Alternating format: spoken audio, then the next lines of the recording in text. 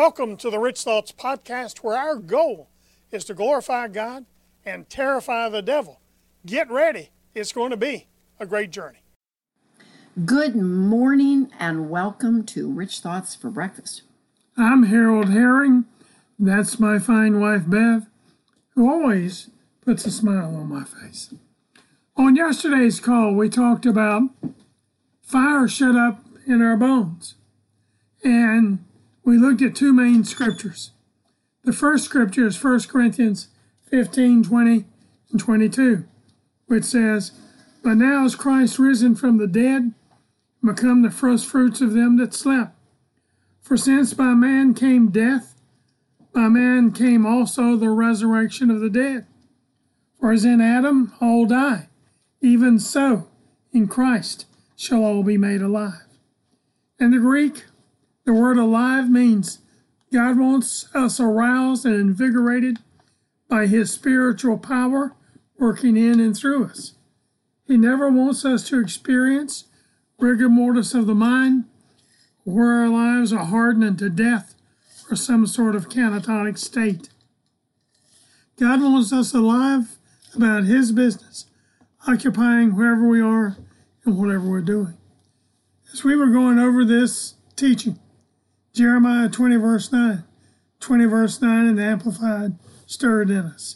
It says, "If I say, I will not make mention of the Lord or speak any more of His name in my mind and heart, it is as if there were a burning fire shut up in my bones, and I am weary of enduring and holding it in. I cannot contain it any longer. A burning fire shut up in my bones." Wow. Now, if you look at Jeremiah 20, verse 9, in the Living Bible, it says it this way: "Then His word in my heart is like fire that burns in my bones, and I can't hold it in any longer." There are 7 ways to ignite fire that is shut up in your bones or in your bones. Brief review. Number 1, be spiritually alert. Ephesians 6:18, Classic Amplified.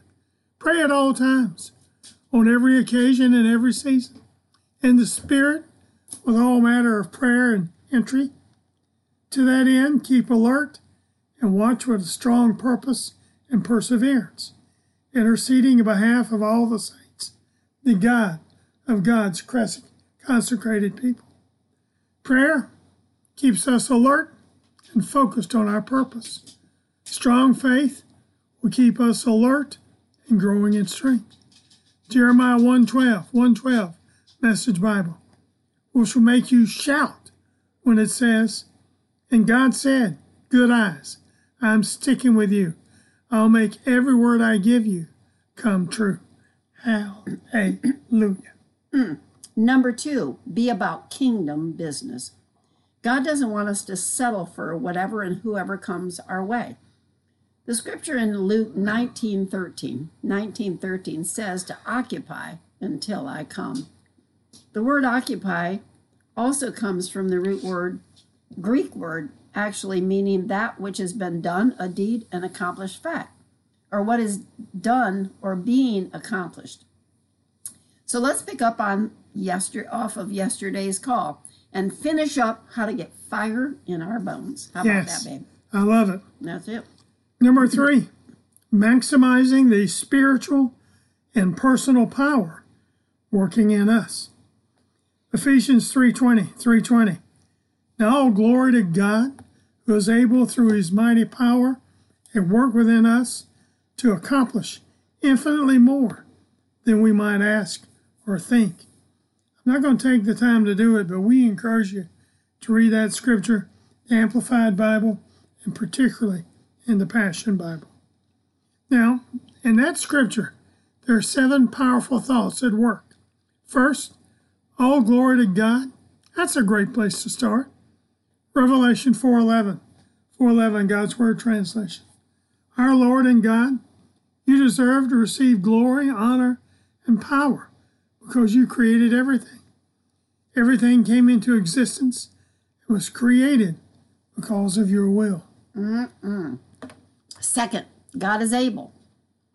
Romans 4:21 in the New Living Translation says, he was fully convinced that God is able to do whatever he promises. Third, through God's mighty power. 1 Corinthians 4:20 New Living Translation. For the kingdom of God is not just a lot of talk. It is living by God's power. Hallelujah. Fourth, his mighty power at work within us. There are several scriptures we could use, but Ephesians 1:19 is what we chose, New Living Translation. I also pray that you will understand the incredible greatness of God's power for us who believe him. This is the same mighty power that raised Jesus from the dead. Hallelujah. Fifth, we're to accomplish, not be defeated or a failure. In 2 Thessalonians 1:11, New Living Translation, it says, so we keep on praying for you, asking our God to enable you to live a life worthy of his call. May he give you the power to accomplish all the good things your faith prompts you to do. And sixth, more than we, not anybody else, this is a conscious decision on each of our parts. Jeremiah 17:10, God's Word translation says, I, the Lord, search minds and test hearts. I will reward each person for what he has done. I will reward him for the results of his actions. And seventh, more than we might ask or think. Ephesians 3:20 again, this time Classic Amplified. Now to him who, by and consequence of the action of his power that is at work within us, is able to carry out his purpose and do, I love this word, super abundantly, far over and above all that we dare ask or think, infinitely beyond our highest prayers, desires, thoughts, hopes, or dreams. Number 4, creating opportunities, not settling for what's available. In Colossians 4:5, New English Translation, it says, conduct yourselves with wisdom toward outsiders, making the most of the opportunities. If we're not looking for opportunities for God to be glorified in and through our lives, we're not going to recognize them even if they're right in front of us. That's true.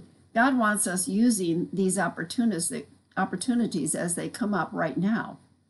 In 1 Corinthians 7:31 in the Living Bible, it says, those in frequent contact with the exciting things the world offers should make good use of their opportunities without stopping to enjoy them.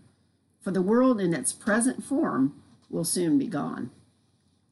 Have you ever thought about what God or why God gives us opportunities? In 2 Corinthians 4:11 in the Living Bible, it says, yes, we live under constant danger to our lives because we serve the Lord. But this gives us constant opportunities to show forth the power of Jesus Christ within our dying bodies. He gives us opportunities to showcase his power. Hallelujah. By doing what the Word says. Amen. Fifth, attempting great things for God.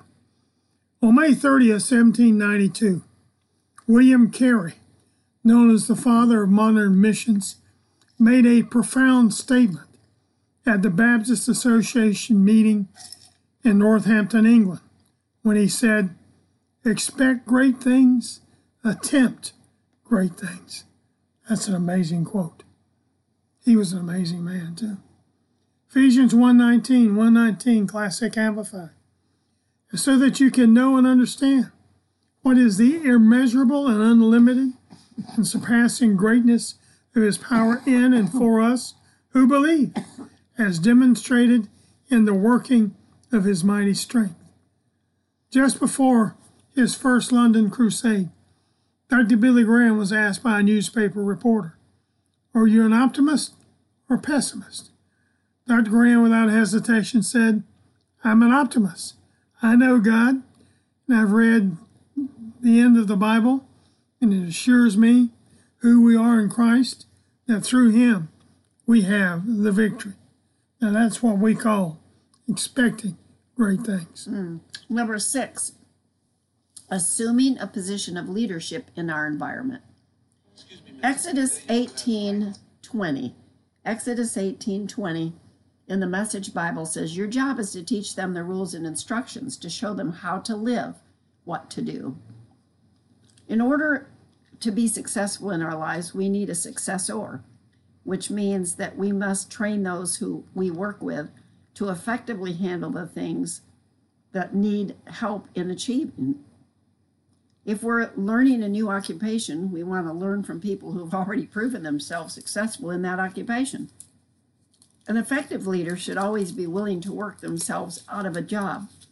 By training and developing new leaders, we can assume an even greater area of responsibility.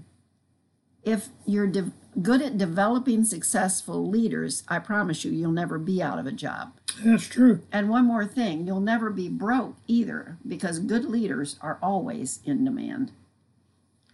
Number 7, invigorated for every day. The word invigorate does not appear in the King James, the New King James, or the New International versions of the Bible. However, you do find it twice in the Classic Amplified Bible, which amplifies the Greek, Hebrew, and Aramaic words to give a broader meaning to the scripture. Colossians 1:11, Classic Amplified Bible. We pray that you may be invigorated and strengthened with all power according to the might of his glory, to exercise every kind of endurance, patience, perseverance, and forbearance with joy.